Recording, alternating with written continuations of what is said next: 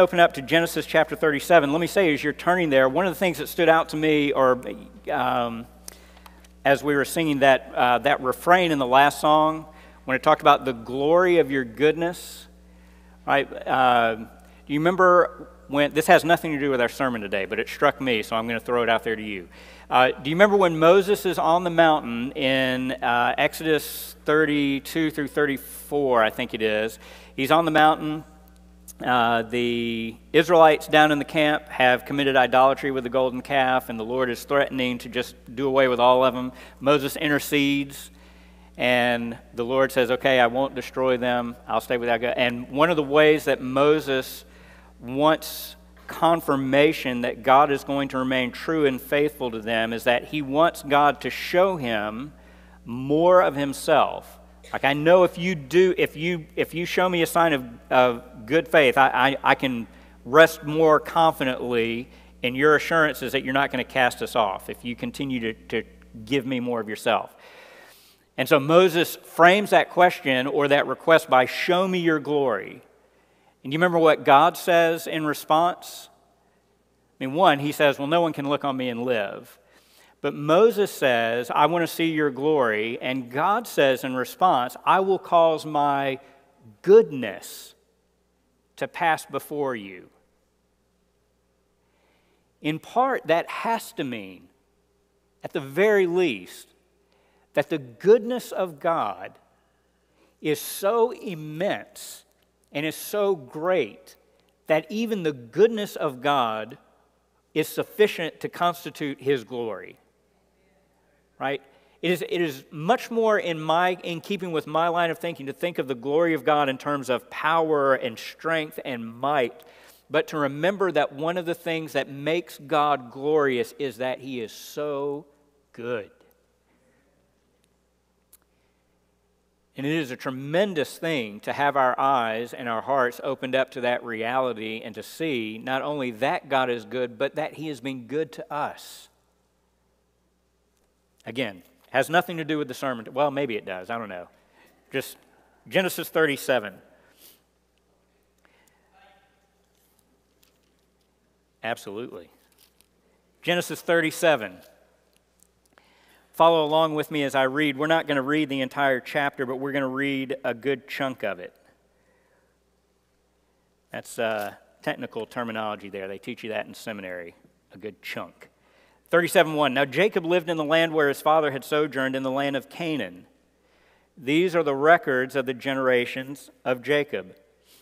Joseph, when 17 years of age, was pasturing the flock with his brothers while he was still a youth, along with the sons of Bilhah and the sons of Zilpah, his father's wives. And Joseph brought back a bad report about them to their father.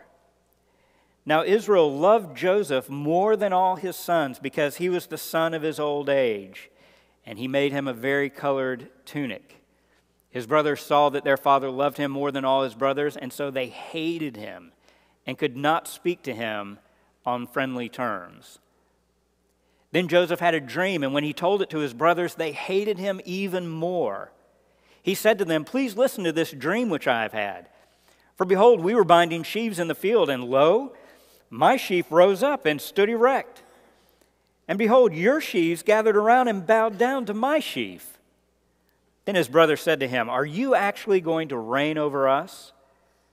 Or are you really going to rule over us? So they hated him even more for his dreams and for his words.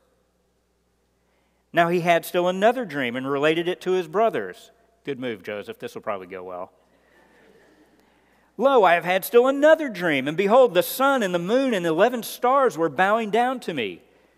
He related it to his father and to his brothers, and his father rebuked him and said to him, what is this dream that you have had? Shall I and your mother and your brothers actually come to bow ourselves down before you to the ground?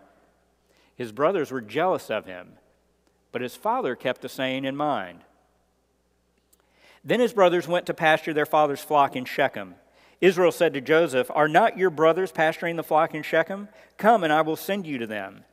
And he said to him, I will go. Then he said to him, go now and see about the welfare of your brothers and the welfare of the flock, and bring word back to me. So he sent him from the valley of Hebron, and he came to Shechem. A man found him. Behold, he was wandering in the field. The man gives him directions as to where he can find his brothers. For the sake of time, skip down to verse 18 with me. When they saw Joseph from a distance, and before he came close to them, they plotted against him to put him to death. They said to one another, "Here comes this dreamer. Now then, come and let us kill him and throw him into one of the pits, and we will say a wild beast devoured him. Then let us see what will become of his dreams."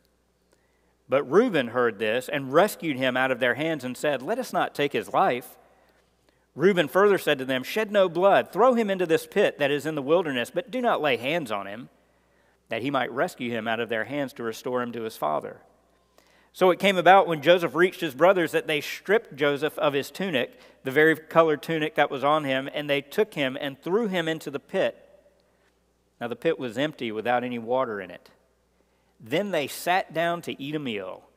And as they raised their eyes and looked, behold, a caravan of Ishmaelites was coming from Gilead with their camels bearing aromatic gum and balm and myrrh on their way to bring them down to Egypt. Judah said to his brothers, "What profit is it for us to kill our brother and cover up his blood? Come and let us sell him to the Ishmaelites and not lay our hands on him, for he is our brother, our own flesh." And his brothers listened to him. Then some Midianite traders passed by, so they pulled him up and lifted Joseph out of the pit and sold him to the Ishmaelites for 20 shekels of silver. Thus they brought Joseph into Egypt. This is the word of the Lord. Bow with me in prayer.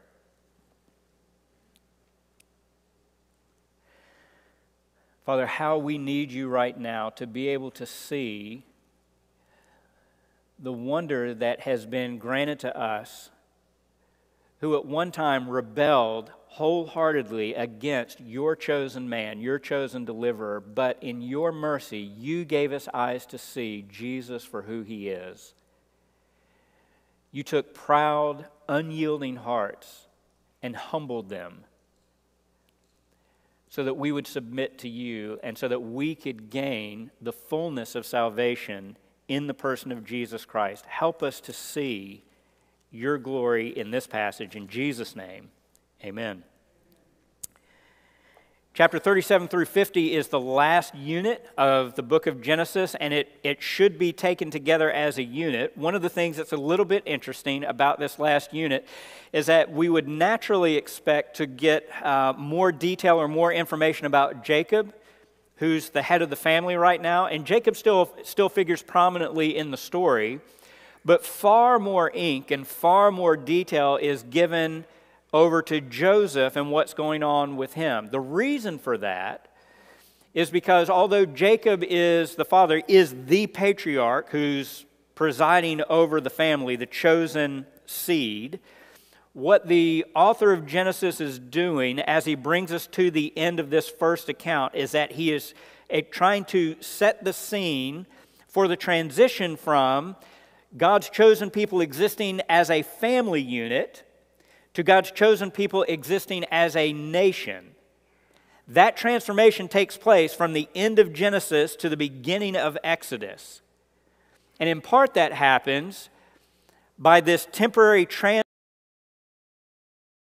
of the family out of the promised land down to Egypt, where they will continue to thrive and prosper and multiply. Becoming a nation happens through this family. Now, that being said, one of the things that you cannot escape, just like you cannot escape this from any of other portions of Genesis, especially starting at chapter 12 with Abraham, is that if you look close enough, and oftentimes you don't even have to look very hard, if this is the means by which this family, if this family is the means by which God is going to bring his blessing and his grace to the entire earth, we are on very, very shaky ground. This is not a picture of the Cleavers. Right? For you kids who don't do the black and white reruns, Leave It to Beaver. Idyllic family. Mother and father loved each other. The boys were so respectful and kind. Little Beef, he got in trouble every now and then, but he always came back around by the end. This is not that. All right. on your own time if you want, even before we get to this disaster, this train wreck in process, you can go back and you can look at a couple other snapshots of what's going on with Jacob's family back in chapter 34, which we did not cover in our sermon series, and towards the end of chapter 35 in verse 22. I'm not going to do that for right now. You can do that later. It's usually better for adults to read those passages because it can be pretty grim. All right, here's what I want to do, though. I want to look at chapter 37 here, and I want us to draw our attention or to set our minds on the idea that what's happening here is that the chosen family is rejecting God's chosen man. The family that God has chosen to do His work, to bring about His purposes, is paradoxically rejecting the one in their midst that God has chosen to deliver and save them at some later date. And we're going to break this down in two ways. One, we're going to look at problem cases. One, we're going to look at the problem with Joseph. The problem with choosing Joseph.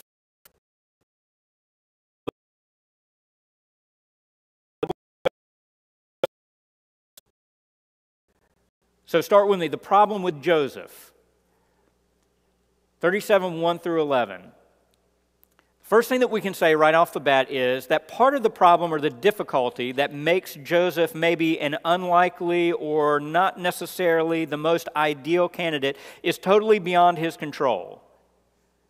That is, Joseph has no control over the fact that his father loves him more than all of his other brothers, favors him, and not only in a discreet, private way, but does so publicly so that everyone knows who Jacob's favorite is.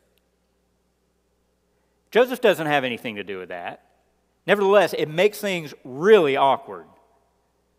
So the whole thing that goes on with this robe or this tunic that's given to him, the translation is a little bit iffy. Most of our versions probably say something like a multicolored tunic. Other people say, well, it may not be multicolored, but it may be like some sort of long sleeve tunic. The idea, whatever we picture in our mind, the point is that what Jacob gives to his son is a garment to wear that will distinguish him from the rest of his brothers. He gives him something like a t-shirt that says, "Number One Son." And this apparently is just what Joseph wears on a regular basis. He sits down at the dinner table across from his older brothers. He's one of the youngest in the family, next to the youngest. He sits across from his brothers sporting number one tunic as they sit there and glare at him, eating their meal. They go out to the field to work together. Joseph makes sure he's got his number one tunic on. Over and over and over again, the brothers can't get away from the fact that the one that Dad loves best is Joseph. And we're told in verse 4, the author makes it clear that in part, because of this favoritism, and coupled with that, in verses 2 through 4, Joseph appears to be sort of like not only Dad's favorite, but Dad's little pet. He's out with his brothers do something that they probably shouldn't have done, and what does Joseph do? He goes running back to Dad to tell Dad what the brothers did so that they get in trouble. So Dad's favorite, Dad's little pet. It's no wonder then that you get down to verse 4 and we read, "So they hated him and could not speak to him on friendly terms." They could not even give him a warm greeting. They could not say peace. They despised him. Then we come to the next paragraph starting in verse 5. And as if Joseph is not already in an awkward situation, Joseph takes a bad situation and makes it infinitely worse. Look at verse 5 and then look at verse 8. 2 times the phrase is repeated in verse 5 and 8. Then Joseph had a dream, verse 5. When he told it to his brothers, they hated him even more. And then we're told what the dream is. And at the end of the dream, we come down to verse 8. So they hated him even more for his dreams and for his words. Just a little side note, there seems to be a word play here in the Old Testament. Do you know what the name Joseph means? It means something like, may he increase, or give me more, right? That was what his mom wanted. Joseph was her first child after years of barrenness. Give me more. So she names him Joseph. In the text, when it says they hated him even more, it's Joseph's name, the name for increase, turned into a verb form. So their hatred for Josephed. Right? They despise with every ounce of their being this boy, this teenager. And why? Well, in part because Joseph doesn't have the good sense to keep his mouth shut. Joseph gets a dream, and the first thing that he has to do is go tell his brothers about this dream that he had. And not just some crazy dream, but some dream that says, hey, by the way, brothers, he's probably holding on to his number one son tunic as he says this. By the way, I had a dream last night, and everyone would have understood that by having a dream, he was getting some sort of divine revelation. That's the implication of a dream. By the way, brothers, I had an interesting dream last night. I dreamed that we were out working in the field and that my sheaf stood up tall and straight, and your sheaves all gathered around my sheaf and bowed down. Not enough that Dad loves me more than you. Not enough that I'm Dad's little pet, but there's coming a day when all of you are going to bow down to me. I'm just telling you what the dream said. They hated him even more. And then he has a second dream. Oh, he can't wait to tell him the second dream. This one is even better than the first dream because now it's not just his sheaf and his brother's sheaves, but now his father is actually in the picture. The sun and moon and 11 stars are all gathering around, bowing down to Joseph. And this dream is so outrageous that it actually draws a rebuke from Jacob. Jacob says, Joseph, what are you talking about? Am I and your mom, am I actually your dad? You think I'm going to bow down to you? And his brothers were jealous of him. So here's the picture then. We know because of the fact that Joseph has received these dreams, and if you know the story of Joseph, or if you've read ahead, you know that these dreams actually come to fruition.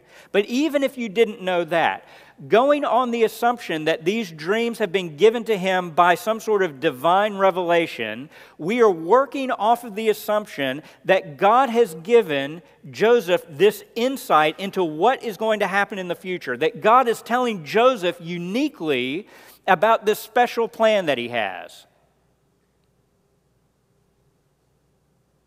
And Joseph, rather than sitting and meditating, reflecting on it, or perhaps quietly going to his father to try to make sense out of this, Joseph can't wait to shout it from the mountaintop how all of those members in his family one day are going to be bowing and bending the knee to him. This is not a flattering picture of the man that God has chosen to deliver his people. He's daddy's little pet. He's a braggart. He's self-centered. And he doesn't have enough common sense to read the room and know when to keep his mouth shut. But this is the man that God has chosen.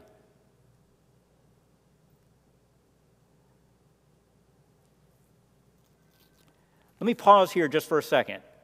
Make a couple points of application. At the risk of turning this just into sort of an Aesop's fable kind of moralism, all right, let me make at least a couple real-life, practical applications. One, let me say a word to you parents. All right, we drop in on this story. Joseph is 17 years old. Joseph at 17 is nowhere near the man that he will be by the time we reach the end of Genesis. You take Joseph in chapter 37 and you line that picture up with Joseph in Genesis chapter 50, and it is a night and day difference.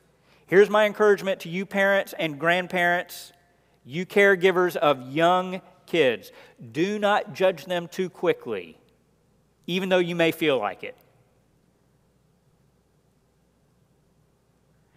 God help us if anyone had taken a snapshot of us at 16, 17, 18 years old and said, what you see right now is what you're going to get 10, 20, 30 years from now. Would anyone want to hold up their 17-year-old self as a way to say, well, this is who you get. It's not going to get any better than this. Joseph is a reminder, at least in a very simple way, that in part because of the fact that Joseph is going to suffer, in part because of the trouble that he brings on himself, and yes, he suffers unjustly, but because of the trouble that God is going to put him through, God is going to be faithful to refine and purify Joseph. Joseph is not going to remain an arrogant, cocky 17-year-old who has all of the secrets of life figured out and can't wait to tell you how it ought to run.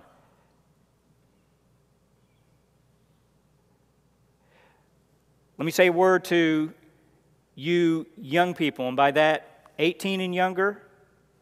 We could probably say 25 and younger. It probably depends on how old you are. We might even want to say 30 and younger. We'll just say young people, all right? Young people, especially teenagers and kids, understand that just because you know something to be true does not necessarily mean you always need to open your mouth and share it. Okay? There's a reason that Proverbs lays such a heavy emphasis on sons listening to their father and to their mother more than they talk. Because Proverbs, coming from God, has a real life understanding that the younger you are, the more listening you ought to do. Let me take that and let me just say, this is not just for young people, this is for all of us. Okay? Let me draw your attention to a couple Proverbs. Here's Proverbs chapter 12, verse 23. A prudent man conceals knowledge, but the heart of fools proclaims folly. Listen to that first part. A prudent man conceals knowledge. Do you know what that means? That means that sometimes the better part of wisdom is not volunteering to people what you know. Even if it's true. You don't have to talk about everything that you know. Sometimes it's just good to be quiet. Proverbs 15:28, the heart of the righteous ponders how to answer. Okay, so let's say that you want to be a wise man, a wise woman, and you recognize that not everything that you know needs to be spouted out to everyone as if you're God's answer book to questions that people are not asking. Even when someone asks you to give an answer or an explanation for something that maybe you know or something that could be insightful for them, a wise person, the heart of a wise person, causes them to think about how they should answer, what they should say.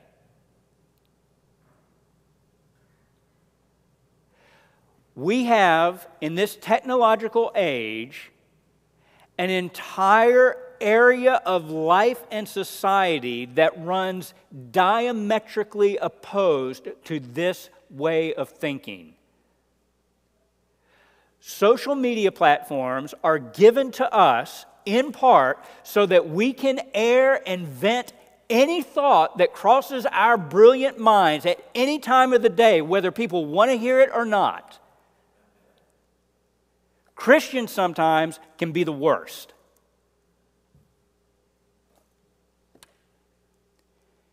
You ever get on Facebook? You ever get on Twitter?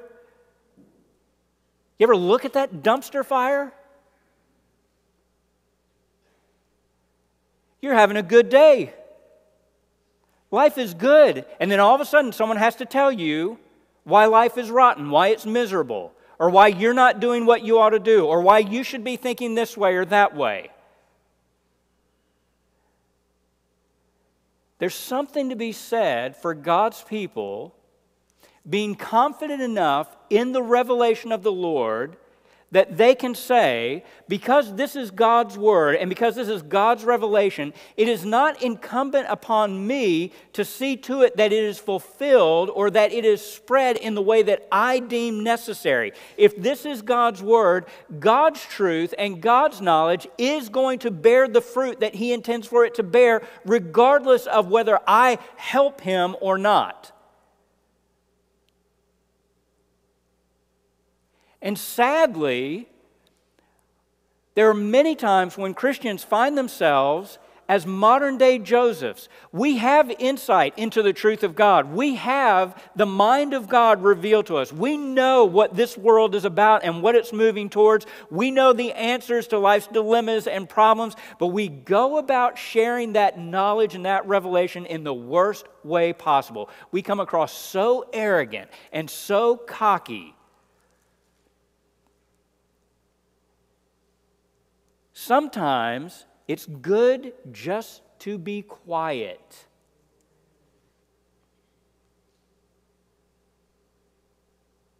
And the other thing that tips you off to the idea that what Joseph is doing here really is not so much about promoting or broadcasting God's Word is that the reason that he's eager to broadcast God's Word is not because Joseph wants to say, listen to what God has said, but rather, look at me. What do you do when you talk to people? Whether it's on a social media platform or whether it's on a date or a meal or sitting in your own home, when you share things with people, when you give them your spiritual insights that are just burning inside of you to share, why are you sharing it? Are you trying to impress someone with your wisdom and your knowledge because you've got it all together? Or are you overcome and joyous over the goodness of God's truth and grace, and you're wanting people to see not you, but to see God? Joseph isn't so much concerned about what God is going to do from him so much as Joseph is concerned that he looks good and looks great. And as a result, Joseph is sort of the anti-hero. This is not the person that is going to gender a lot of well wishes and favorable thoughts. He is not going to persuade his brothers carrying on this way.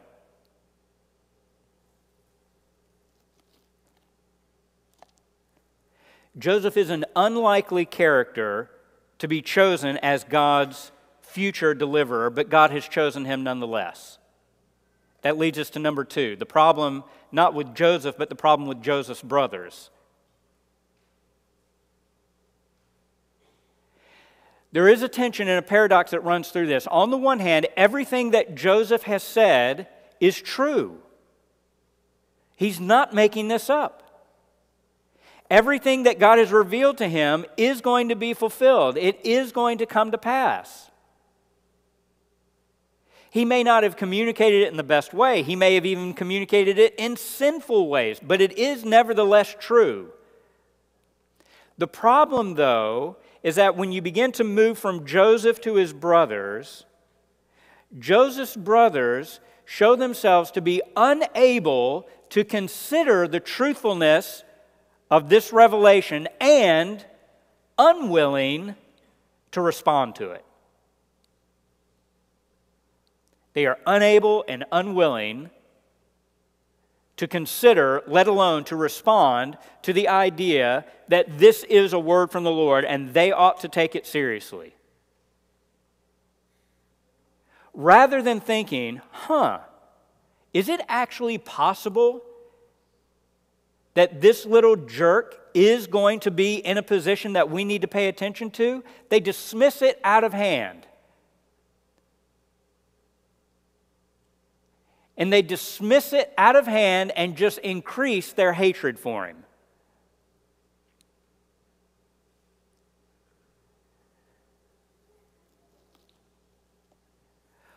one of the things that becomes obvious as you continue to move through the Old Testament and even into the New Testament, this interaction, this dysfunction in the chosen family is the very kind of dysfunction that is going to characterize God's people throughout Scripture. Hold your place here. Go to Acts chapter 7.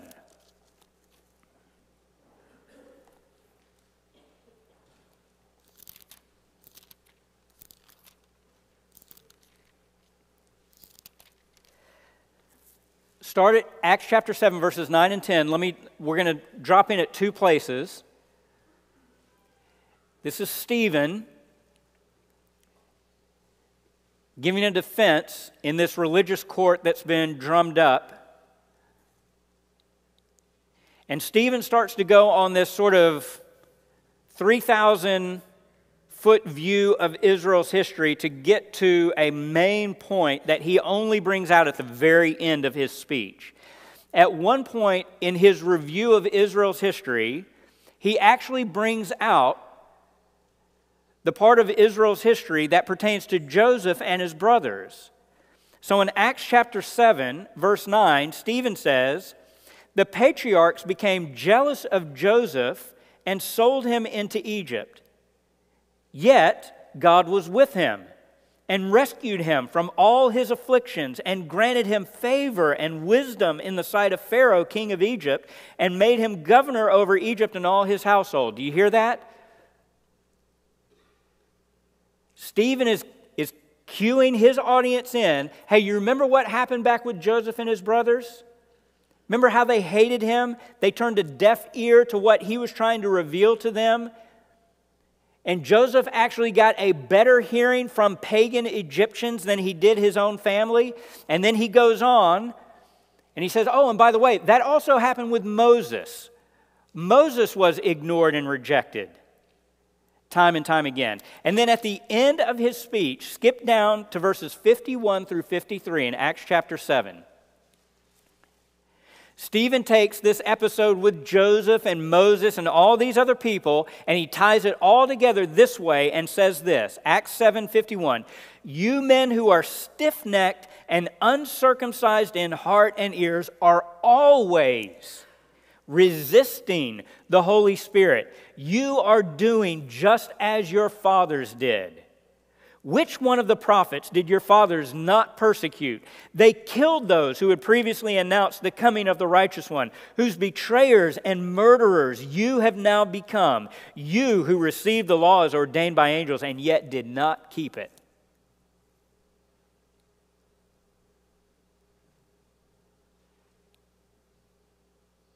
Stephen says, what happened back in Genesis 37 is just one piece of a long history that God's people have, where God sends to them messengers and deliverers to bring them out of their sin, to save them from destruction, and God's people will not have it.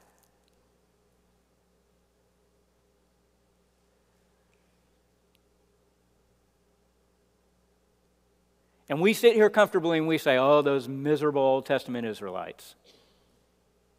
No, this story that tracks through the chosen race, this is the nature of humanity itself. Even when the final messenger that's sent is no one less than God's own Son, it is not enough to turn the hearts and minds of people who are bent and determined to rule their own lives. Prideful people who in no way will ever freely choose to bow and bend the knee to someone who rules and reigns over us. How in the world do we find ourselves seated in a congregation like this on Sunday morning proclaiming Christ as Lord? How does that happen? It happens because God in His grace and in His mercy opens the eyes of blind, hard-hearted men and women to see the glory of God in the face of Jesus Christ. If God had not intervened in your life and in my life, we would be no different than Joseph's brothers. We would have God's appointed messenger, His appointed deliverer, His means of salvation standing right in front of us declaring, I'm it. I'm the way. I'm the one to provide you with salvation and hope and life. We would have Him, Jesus, God in the flesh, standing in front of us, and we would shake our fist and we would hate Him for it.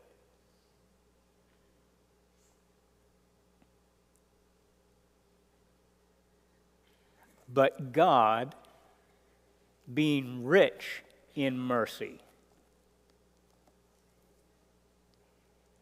gives to us an understanding that is beyond our comprehension. He gives us the ability to see what natural eyes cannot see. He gives us the ability to see Jesus Christ for who He truly is, so that rather than shaking my fist in God's face, I can bend the knee and submit. And I can do so not grudgingly, but with joy and gladness. And I find that this ruler that I come to is not someone who rules and reigns over me in pride or arrogance, but he is lowly and humble. He calls to people who are tired and weary, and he says, "Come to me, and I will give you rest." He says, "You call me Lord and Master, and I am. But hand me the towel so I can wash your feet."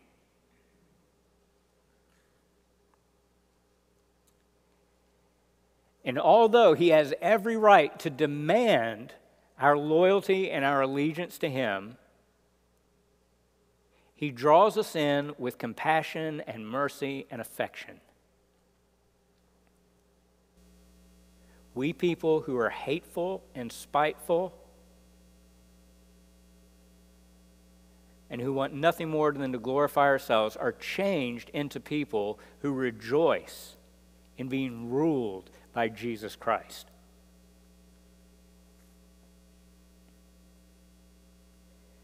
That is in part what we celebrate when we come to communion. Part of what we celebrate is the contrast between the mindset and the attitude of a Genesis 37 and the mindset and the attitude of a meal in the upper room. What do Joseph's brothers do when they strip him of his royal clothes and they throw him down into this deep, dark pit?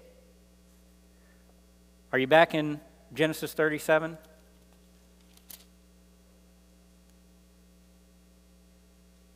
Verse 25. After they throw him in the pit, what do? They sit down and they eat.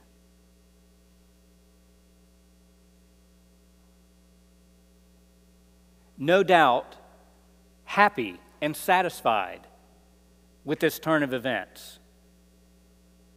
Happy and satisfied and content in their rejection of the very man who God is going to raise up to save them from certain death.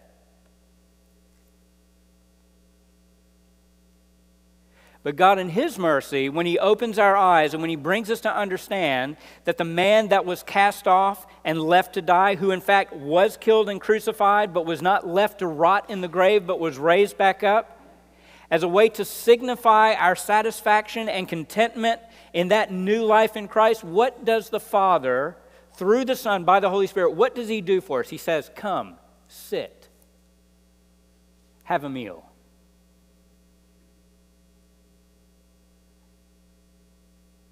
Because when you sit and when you have a meal, you're able to enjoy and reflect on the fact that the work has already been done. The rebellious work was done in Genesis 37. We got rid of that kid? Good. Let's have something to eat. The work of our salvation has been accomplished, and so we are able to come and we are able to sit down together and eat, not with a spirit of rebellion, not delighting in our sin. We come and we sit and we gather at this meal with hearts of humility that have been graciously bent to the lordship of Christ. And we feed on that, delighting in His rule and in His reign over us.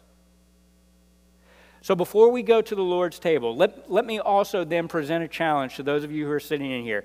If you do not know Jesus Christ as your Lord and Savior, you have not submitted your life to Him as your rightful King and found your life and your joy in Him, I say this unapologetically, but also graciously, this meal is not for you. This meal, this bread, this drink is given to us to remind us that we are feeding on the life-saving power of Jesus Christ. And if you have not stepped into that relationship with Him, this meal is not for you. This is a family meal. But listen, here's the good news.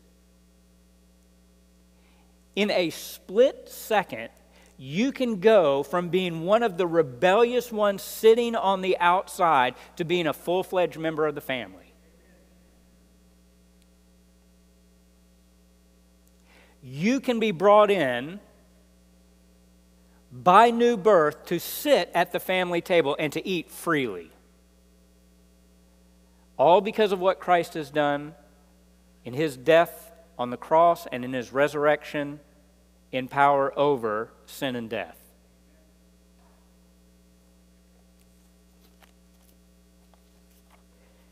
As we make the transition, opening your Bibles to Isaiah chapter 53.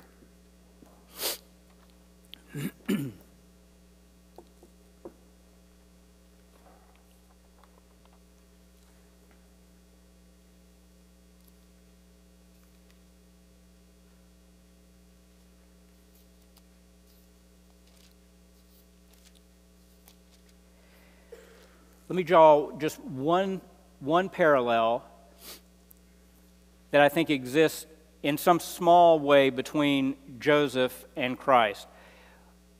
In verses 12 and following, when the focus shifts to Joseph's brothers and how they are going to eliminate or get rid of Joseph, one of the things that's easily missed as we're reading is that from verses 12 on to the end of the chapter, Joseph does not utter another word.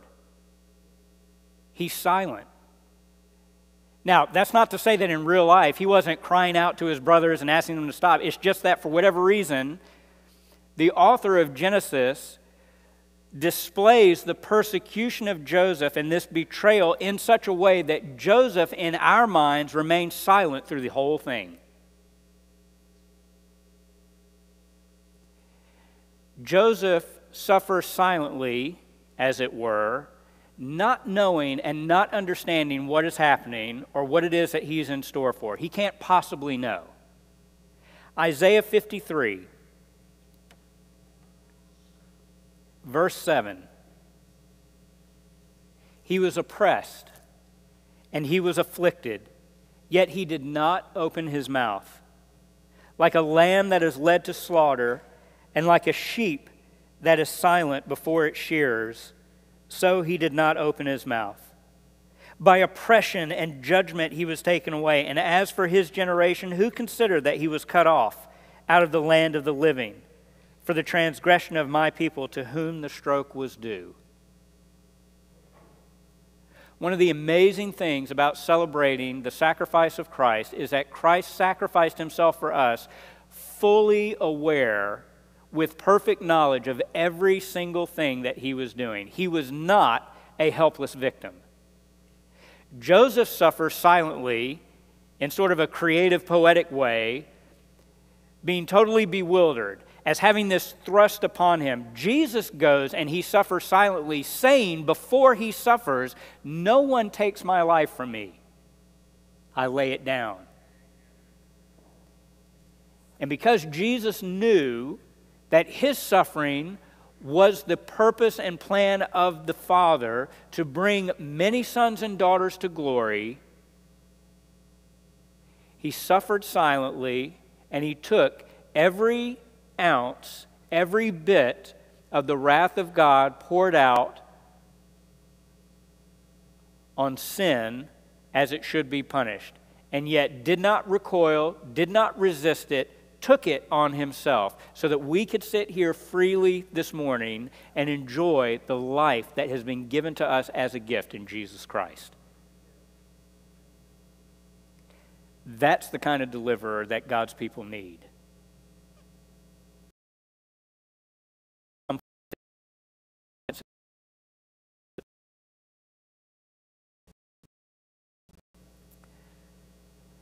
As the men come forward, the elements will be passed around. If you'd like to open up the little cup to get at the wafer and to have the juice ready, you're welcome to do that. But please do not partake of the elements until we're all ready to do so together, and I'll let you know when that time is. But I would encourage you, as Jenny plays on the piano, just to sit quietly and reflect on the goodness of God in the sacrifice of Jesus Christ.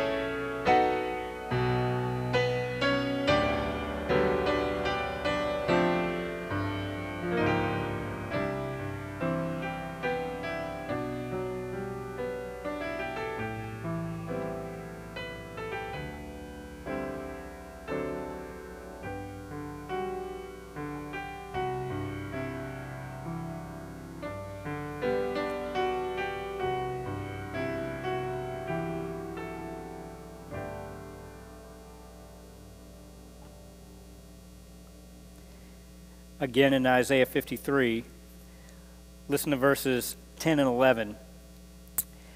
But the Lord was pleased to crush him, talking about the suffering servant, putting him to grief. If he would render himself as a guilt offering, he will see his offspring. He will prolong his days, and the good pleasure of the Lord will prosper in his hand. As a result of the anguish of his soul, he will see and be satisfied. By his knowledge, the righteous one, my servant, will justify the many as he will bear their iniquities. Two things, or two phrases, I just want to draw to your attention. One is when Isaiah says that if this servant would render himself as a guilt offering, he will see his offspring. That's you. If you're here and you're taking part in this meal, even as you take part of this meal, the Father and the Son and the Holy Spirit in communion with each other are looking down at you and are saying, this is what it was all for. When they look at you and me taking part in this communion, we are his offspring. And in the next verse, as a result of the anguish of his soul, he will see and be satisfied. It is amazing to think that God, through the work of Christ, by the power of the Holy Spirit, takes undeserving men and women, transforms them, changes them, does it over a long and tiresome process where we fall many times along the way, and yet from day one, the Son looks on us and he never says they weren't worth it. He will see and be satisfied. Christ is satisfied and content with his suffering because he has an opportunity to watch his people now remember what he has done for them. And every ounce of pain, every minute of suffering, he said, it's been worth it for that. I'm satisfied.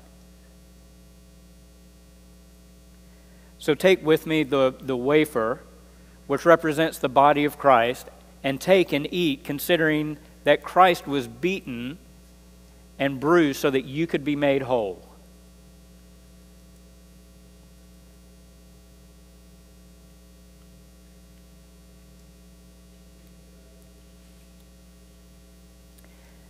Take also the cup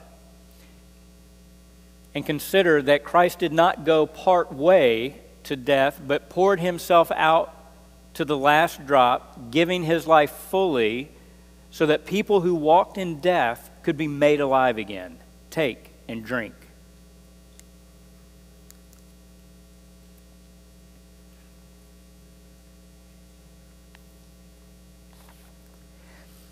Now, Father, we ask that as you use this ordinance that you have given to your church, that you would use it to solidify in the hearts and minds of your people the certainty of your promises. The fact that you are no longer standing against us as our judge, but you stand with us as our Father. That we have been united permanently to Jesus Christ. We can refer to him, see him as our brother and as our mediator. Help us to know this with confidence because of your Holy Spirit who assures us of the faith that we have in Jesus Christ and cause us to leave this place with joy and exultation, being willing to make a defense to anyone who would ask of it for the hope that is in us, and willing to suffer the shame and the slings of the world around us as we follow in the footsteps of our Savior. In Jesus' name we pray for this. Amen. Let's stand as we sing.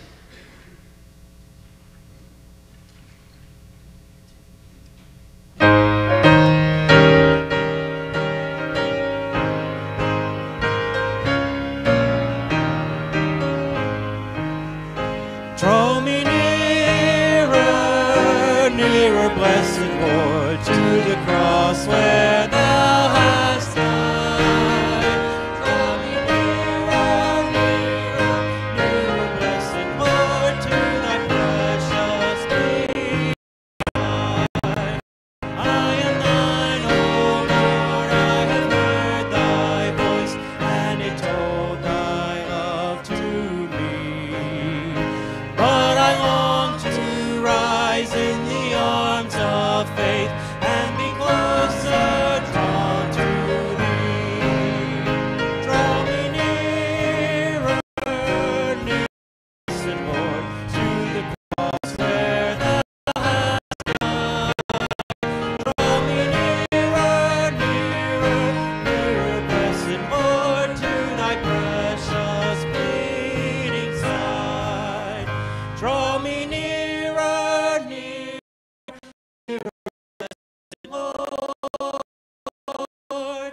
to thy precious bleeding side.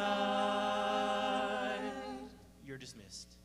Is my song.